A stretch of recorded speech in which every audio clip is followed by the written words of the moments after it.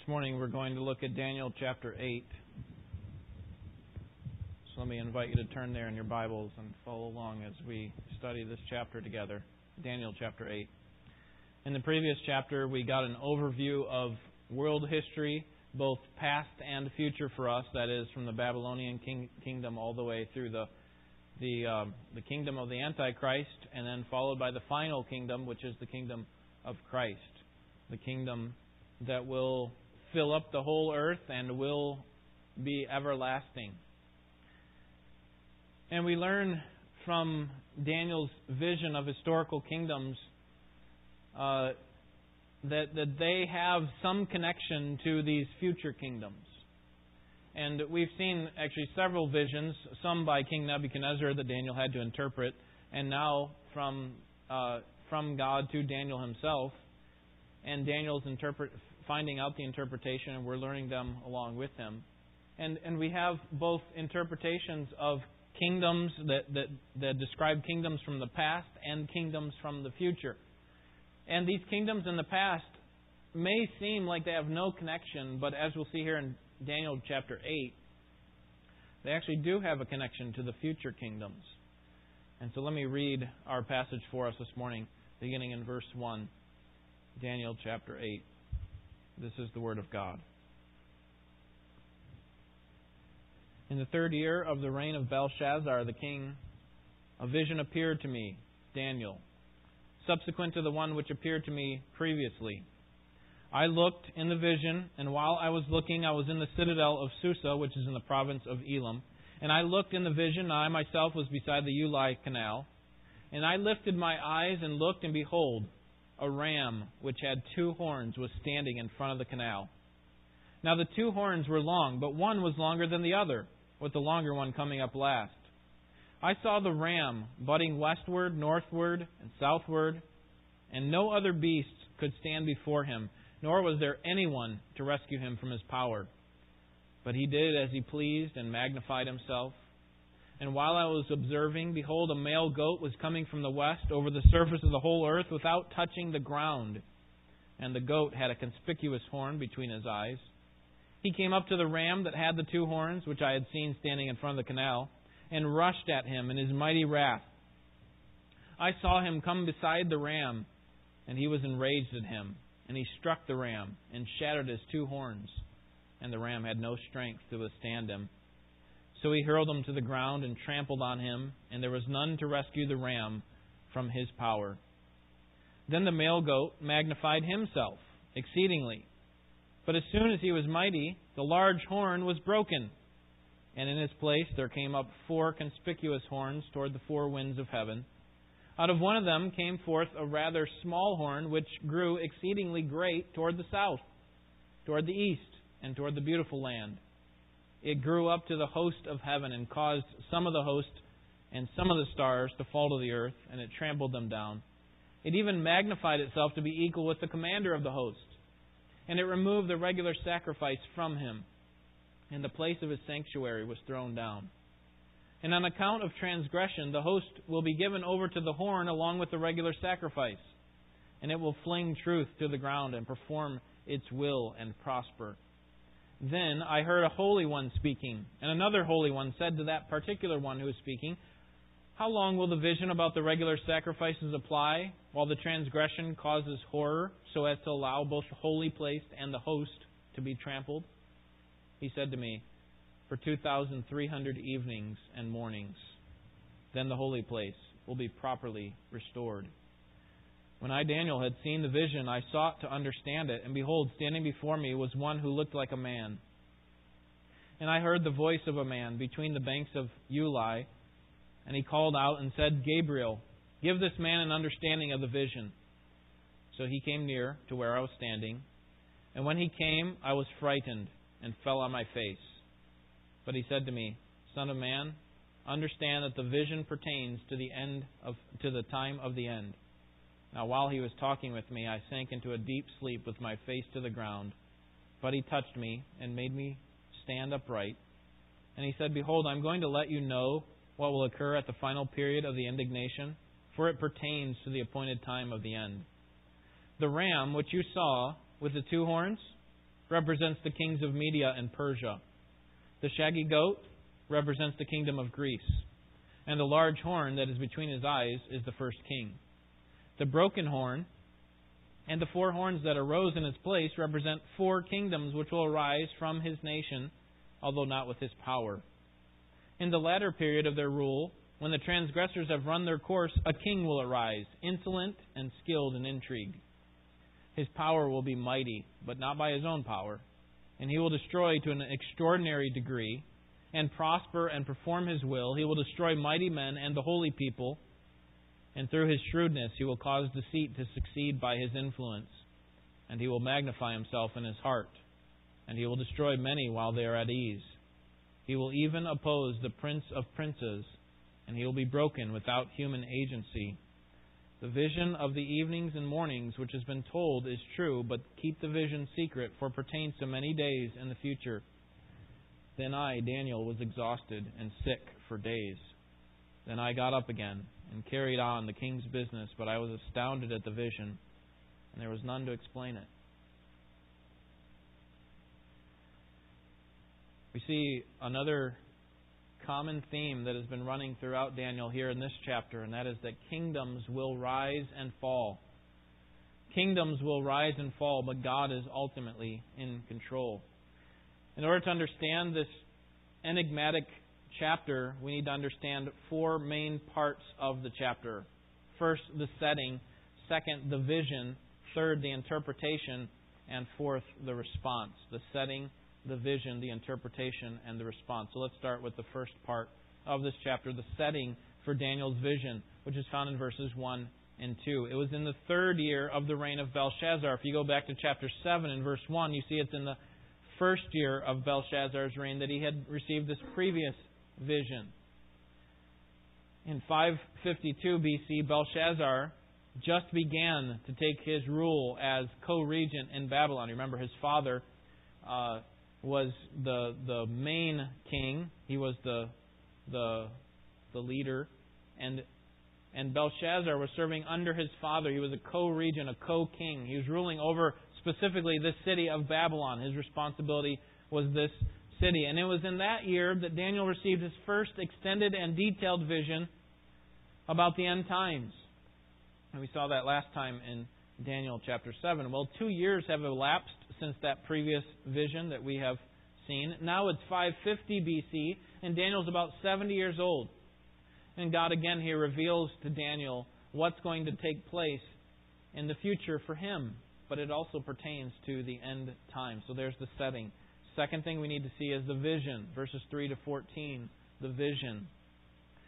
And before we look at the symbolic imagery, we need to keep in mind that everything in this vision is future for Daniel, but that does not mean that these things are all future for us. Okay, so everything in this vision had not happened. This is Daniel's. This is something that's future for Daniel, but they do pertain to the end times even for us. Look at verse 17. I'll show you this. So he came near to where I was standing, that is the angel Gabriel, when he's explaining it to him. And when he came, I was frightened and fell on my face. And he said to me, Son of man, understand that the vision pertains to the time of the end. So while these visions may not be about the end times specifically, they pertain to the end times. And I'll show you how that is at the end. At the end of this sermon, that is. All right, so let's look at several of these characters that come up in this vision. First, the ram that rises to power in verses 3 and 4. The ram that rises to power. We need to notice 2 main features about this ram. First, he has 2 horns, and one of his horns is longer than the other. So get that image in your mind, a ram with 2 horns where one horn is longer than the other. That's what verse 3 tells us. The second feature that we should notice about the ram is that he seems to be all-powerful. Look at verse 4. He goes in all these different directions, and then the second part says, And no other beast could stand before him, nor was there anyone to rescue him or rescue from his power. But he did as he pleased. So this ram is extremely powerful, and he seems like he is unable to be defeated. But the second part of the vision shows us that this ram, while seemingly all-powerful, is displaced by a shaggy goat in verses 5 through 8. And this is the second part of the vision, a shaggy goat. We should notice 4 features. First, he is shaggy. And the reason I say that is because of verse 21. When the angel explains, he says the shaggy goat. Okay, so this male goat apparently is a shaggy male goat. Second thing we should notice about him is in verse 5 that he comes from the west with great speed. That he comes so fast that he doesn't even touch the surface of the ground. It's as if we say this often, that when we're going so fast down the freeway that we're flying down the freeway. Okay, we're not literally flying, but this is like what's happening with this shaggy goat. He comes with such great speed that it seems as if he's not even touching the ground. The third feature about the goat is that he has a unihorn. Okay, not a unicorn, but a unihorn. He has a singular horn. Apparently he comes out from the center, maybe, of his head. But one conspicuous horn. Second part of verse 5 tells us that. Yeah, it is from the center. Between his eyes, it says. Okay, so I'm going to call it a unihorn for the purposes of this message. And then the fourth feature about this ram is that he defeats the ram with no problem, which is amazing because the ram seemed to be impenetrable in power. Like his power seemed to be the strongest. No one could stand against him. He did as he pleased, and that this goat comes along and destroys him with no problem in verses 6 and 7. Verse 7 says, he struck the ram and shattered his 2 horns. The ram had no strength. So the goat, hurled him to the ground and trampled on him, the ram, and there was none to rescue the ram from the goat's power. So this goat is extremely powerful, even more powerful than the ram. The third part of the vision that we see is found in verses 8 through 14. And it is that this unihorn on the shaggy goat is displaced by 4 horns. So the unihorn is broken off, and in its place comes 4 horns. And we see this at the beginning of verse 8. The male goat magnified himself, but as soon as he was mighty, the large horn, that unihorn, was broken. And then it was displaced. At the end of verse 8, there came up 4 conspicuous horns toward the 4 winds of heaven. And then, out of the smallest of the horns, verse 9, comes another horn. Verse 9 says, out of one of them, that is, out of one of these 4 horns, came forth a rather small horn, which grew exceedingly large. And then this horn, this 5th horn, grows and has exceeding great power. And it goes on to talk about this unprecedented power in verses 10 to 12. It grew up to the host of heaven. It causes all these terrible things to happen. At the end of verse 12, it flings truth to the ground and performs its will, and it prospers. But in verses 13 to 14, we find that the power of this little or this small horn will come to an end. That his power will come to an end. Verse 14, for 2,300 evenings and mornings is how long that this horror will take place. So, now, if you can picture those bizarre images, a ram with 2 horns, one longer than the other, destroyed by a goat with a unihorn, and then the unihorn broken off to be replaced by 4 horns jutting out in all different directions, and then a smaller horn coming out of the smallest horn, a 5th horn, we could say. Now that we have those images in our minds, we want to know what they mean, right? We want to know what the purpose of all this is, and so does Daniel. And so, thirdly, we see the interpretation of the vision in verses 15 to 27, the interpretation of the vision. The vision is explained by Gabriel. Some voice from heaven, maybe God himself, tells Gabriel in verse 16, Gabriel, give this man an understanding of the vision. And that's exactly what he does. Notice what happens to Daniel in verse 18. Now while Gabriel, was talking with me, I sank into a deep sleep with my face to the ground. When does a person sink into a deep sleep with his face to the ground? Have you ever been to a wedding where it's really hot and the groomsmen are all dressed up in their really hot suits and they sink into a deep sleep with their face to the ground? Have you ever seen that happen? Okay, I've been in a wedding like that. A friend of mine, I think 2 guys back, I was in the wedding party. Two guys back just fell down face first. And they just picked him up and carried him out like nothing. They continued on with the service. And we just all stood there like we were those soldiers in England that don't flinch. I forget what they're called, but I think that's what's happening here.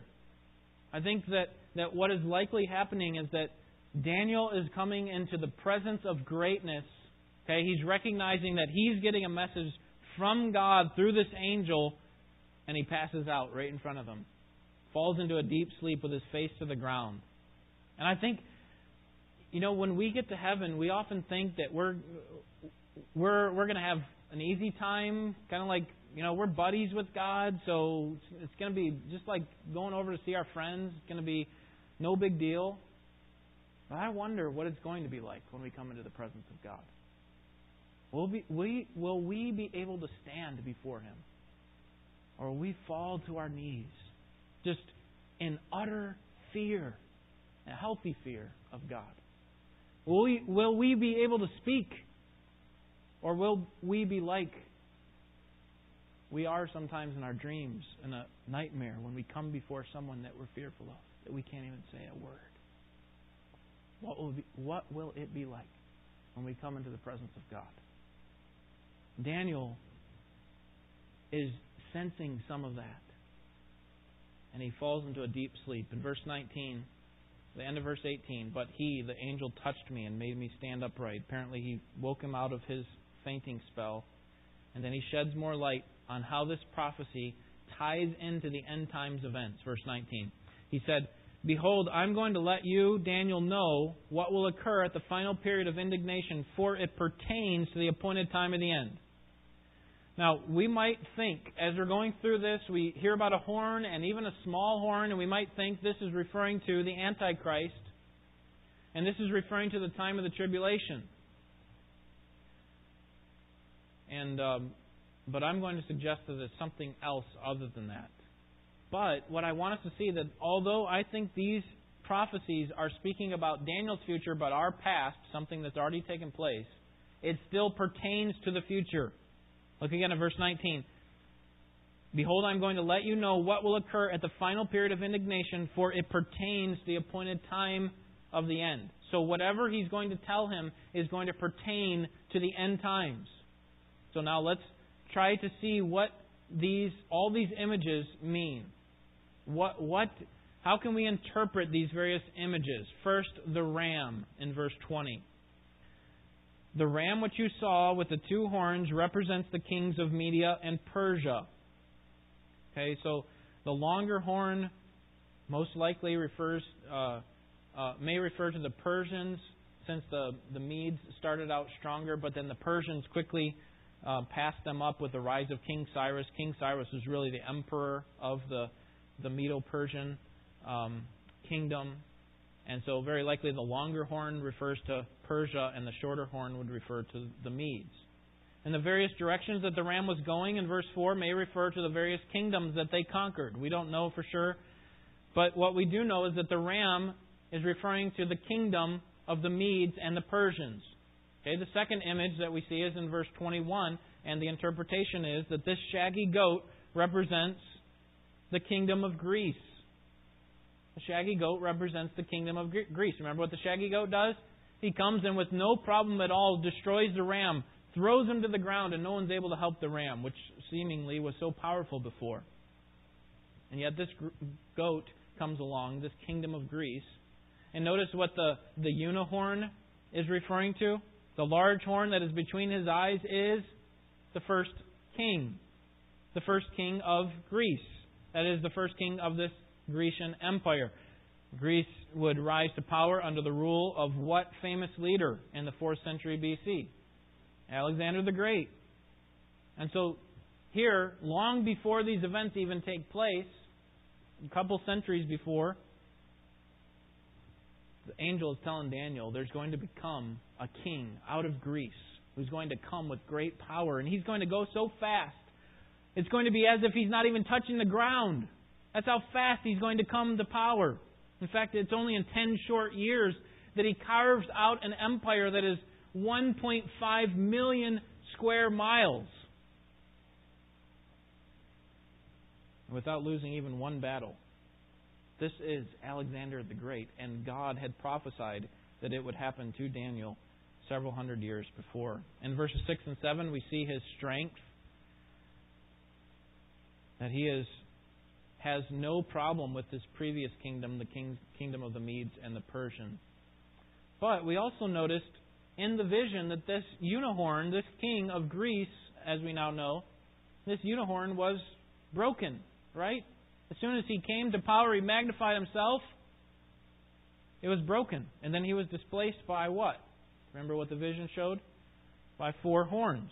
Now, what are the 4 horns? Well, verse 22 tells us.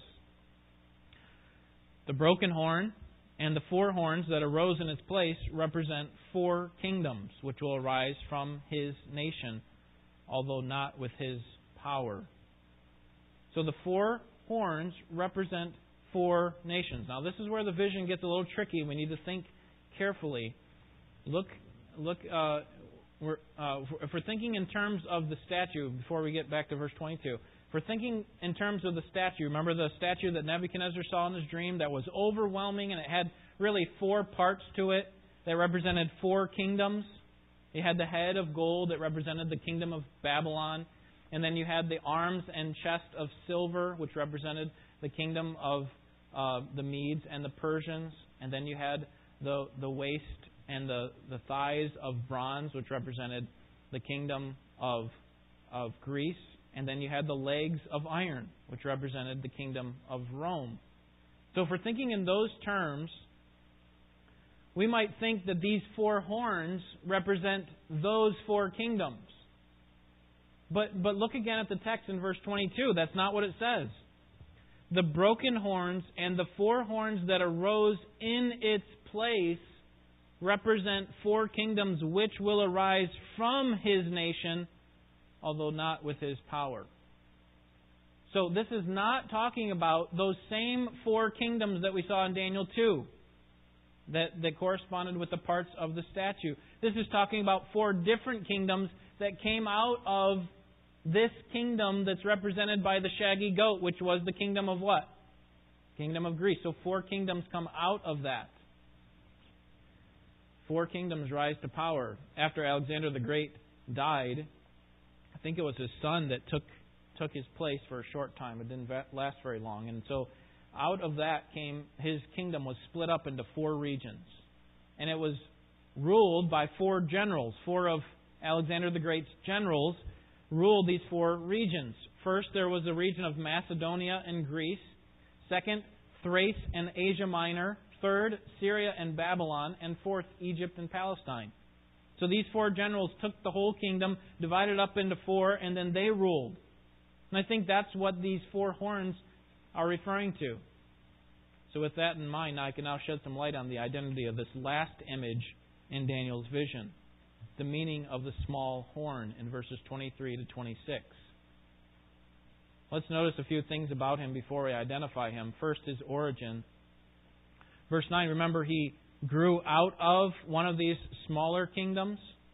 Okay, so if we think about it in terms of the 4 horns represent these 4 kingdoms that are ruled by the 4 generals, and out of one of those came a small horn. It grew out a small horn. Okay, his power, verse 10. Notice his power. It grew up to the host of heaven and caused some of the hosts and some of the stars to fall to the earth. The phrase the host of heaven is used in Scripture to describe several different things. First, it can be used to describe the physical stars of the sky, the host of heaven. God created the hosts of the heaven. The phrase the host of heaven can also be used to describe the creatures that are around the throne of God, that are constantly praising God, that the host of heaven is praising God, the angels and I think believers there.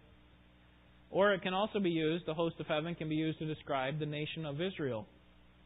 Now to me it doesn't make sense that this small horn would grow up to the physical stars. Look again at verse 10. It grew up to the host of heaven. It doesn't make sense that he would grow up to the physical stars. Or it doesn't make sense that he would cause some of the host of heaven, the people, the creatures in heaven, to actually fall. That is, the angels and the believers. Most likely, I think it's referring to the nation of Israel.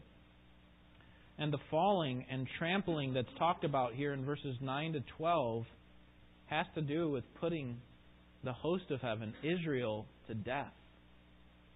That this small horn leads an uprising against the Jewish nation, and his goal is to kill Jews and to desecrate the temple. In fact, that is his great sin, verses 11 and 12. It even magnified itself to be equal with the commander of the host. Okay, we can obviously see that that's God. And it removed the regular sacrifice from him, and the place of his sanctuary was thrown down. And on account of transgression, the host will be given over to the horn along with the regular sacrifice, and it will fling truth to the ground and perform its will and prosper. So he blasphemes God. He kills the host of heaven, I think Israel. He kills Israel, Jews, and he desecrates the temple. His destiny will help us identify him more clearly in verses 13 and 14. Remember, somebody asked the question, one of the holy ones asked, how long will the vision about the regular sacrifice apply? In other words, how long will this small horn be able to desecrate the temple and kill the host of heaven? How long is that going to happen? And notice the answer in verse 14. For 2,300 evenings and mornings, and the holy place will be properly restored. Okay, so 2,300 evenings. Now we need to think about this in terms of a Jewish calendar, not the Roman calendar that we use. Okay, this 2,300 evenings works out in their calendar to 6 years and 4 months. A little bit over, around 4 months, not exactly 4 months. And so I would suggest to you that this does not correspond to the tribulation. We might be thinking small horn and little horn. We saw little horn in last chapter, Daniel 7, and so we might be thinking this is the Antichrist. But the 2,300 evenings and mornings does not correspond with the 7-year period of the tribulation. Instead, it's only 6 years and close to 4 months. Remember, the key point here is that these kingdoms arise from the unihorn, the kingdom of Greece. And this leader, this man who defies God and defies His people, arises from one of those lesser kingdoms. And so for those reasons, I think we can now identify the small horn. It's not the Antichrist. Instead, this man is a leader who has risen to power in history following the kingdom of Greece, and whose actions are similar to what will take place in the tribulation. And that's why it's going to be helpful for us. But we'll get to that later. I think the identity of this small horn is Antiochus Epiphanes. Antiochus Epiphanes was a Seleucid. Seleucid was one of those, they had control of Syria and Babylon. That was one of the regions that came out of the Grecian Empire. And he rose to power when he assassinated the Jewish high priest, Onias III. And he did that in 170 BC. And his persecution lasted on the Jews and on the temple for 6 years and nearly 4 months. It ended when Judas Maccabeus revolted against Antiochus Epiphanes, and he restored the temple. The restoration of the temple took place 2,300 days after the high priest Onias III had been murdered. And so for that reason, for all these reasons, for the reasons we have in our text, for what we see from history, I would suggest to you that this small horn is Antiochus Epiphanes. Now notice Daniel's response to the vision in verse 27. Then I, Daniel, was exhausted and sick for days. Now I got up again and carried on the king's business, but I was astounded at the vision. There was none to explain it. Daniel was exhausted and sick for days, but then he got back to work, but he still couldn't fully comprehend the vision, even though it had been interpreted to him. So we need to think about how we can respond to this. If this is the case, if this really is Antiochus Epiphanes, what does this have to do with us? I mean, if this is a vision about first the Medo-Persian Empire, this ram with the 2 horns, and then the Greek Empire, and then about this little troublemaker Antiochus Epiphanes, what does this have to do with us? why take 45 minutes on a Sunday morning to study a history lesson? And there's a couple of reasons that we do that. Number one, it's in the Bible. And so, as 2 Timothy 3:16 says, all Scripture is given by inspiration and is profitable. So there is some profit for us. And the second reason is, as I mentioned earlier, these things that were prophesied to Daniel pertain to the end times. Let me see if I can show you how this ties into the end times. First, let me show you that it does. Verse 17 again. The end of the verse says, Son of man, speaking to Daniel, understand that the vision pertains to the time of the end.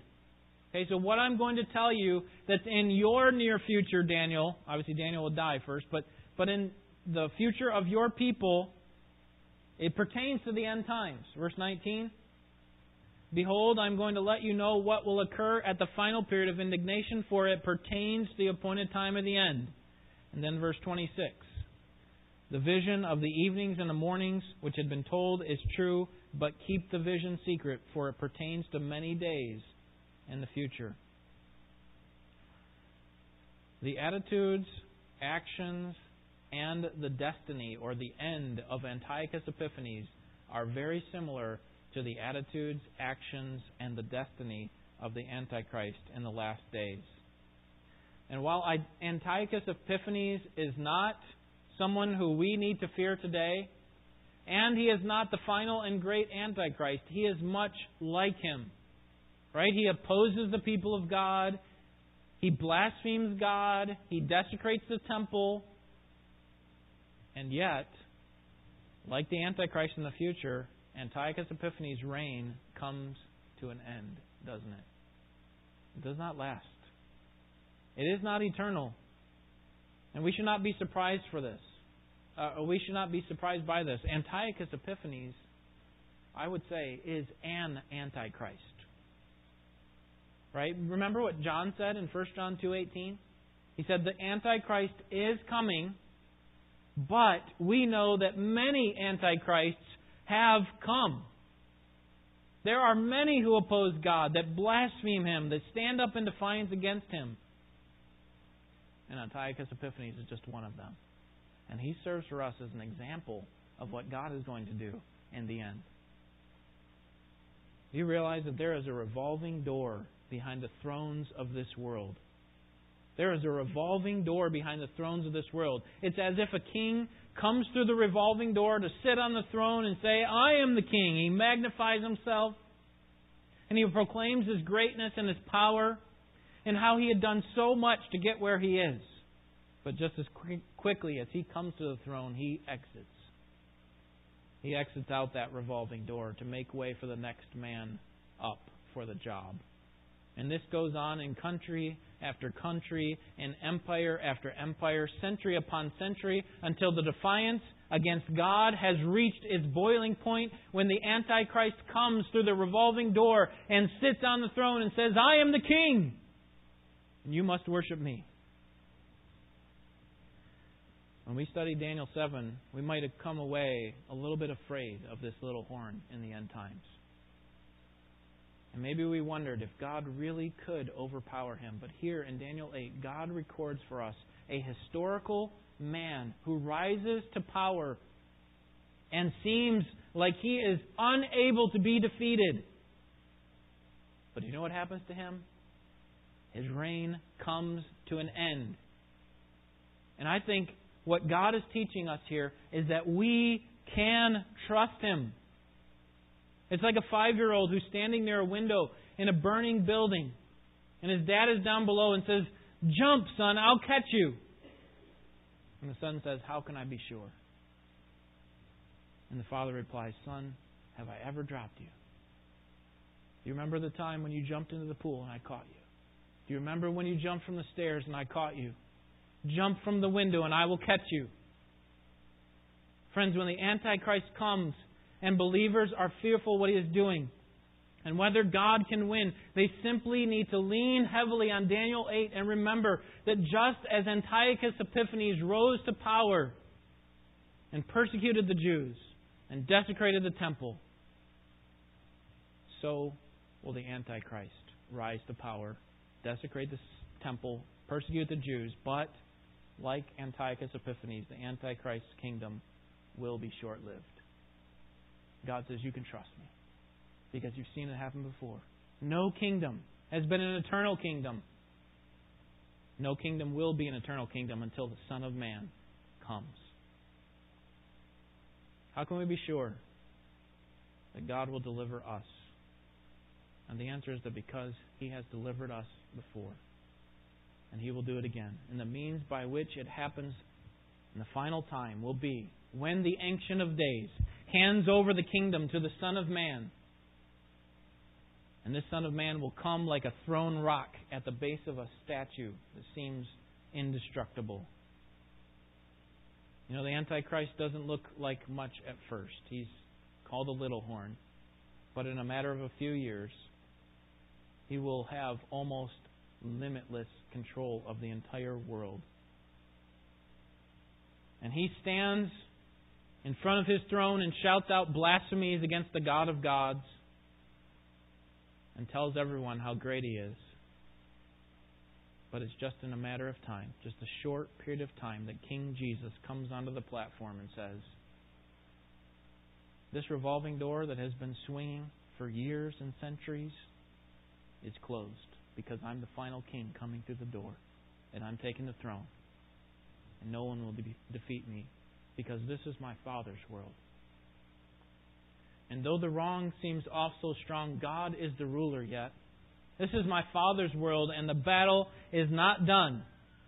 Because the one who died will cause the world to be satisfied when earth and heaven is won from the grip of the Antichrist's hands.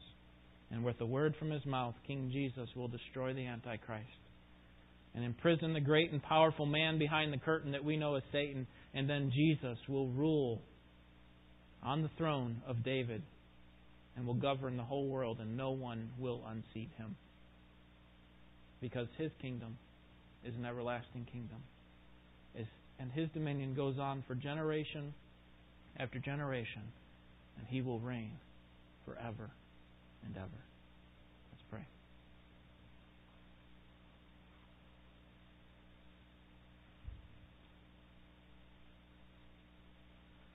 Father, we're thankful for the truth of Your Word and how it affects us intellectually and emotionally. And we pray that it would also affect our wills, that it would change how we live, how we trust You. Lord, we admit there are many times when we fail to trust You. We've seen You work in our lives hundreds of times, and in the lives of believers in the Scripture and in the lives of other believers that we know. And we've seen You work in powerful ways. And yet we failed to trust You once again. Lord, we're thankful for this reminder that You are worthy of our trust. You have never failed us. You have never gone back on any of Your promises. You've never been defeated. Lord, You are all-powerful, all-knowing, and Your plan will come to pass. You are not reacting to the things that are going on in this world. You are proactively setting up things according to Your plan, so that all things are under Your control, and that just like Antiochus Epiphanes was removed from power in a short period of time, so will the final king before the great king, the Antichrist. He will be removed in just a short period of time. He will rise to power in 3.5 years, and then rule with unprecedented power for another 3.5 years. But then just as quickly as he rises, he will be taken off the scene with the word of our Savior's mouth. And Lord, we will be there at that time. We will witness those events as they take place on the earth. Because we will be coming from heaven to join our Savior in this battle, where we will do nothing but watch.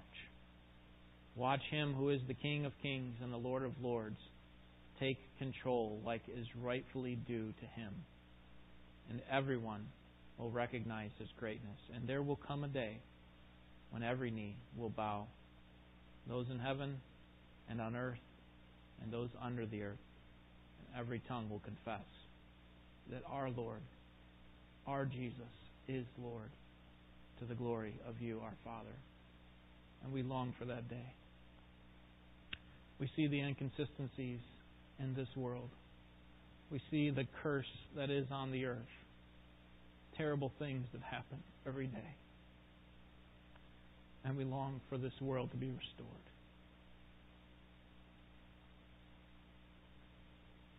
Would you come, Lord Jesus?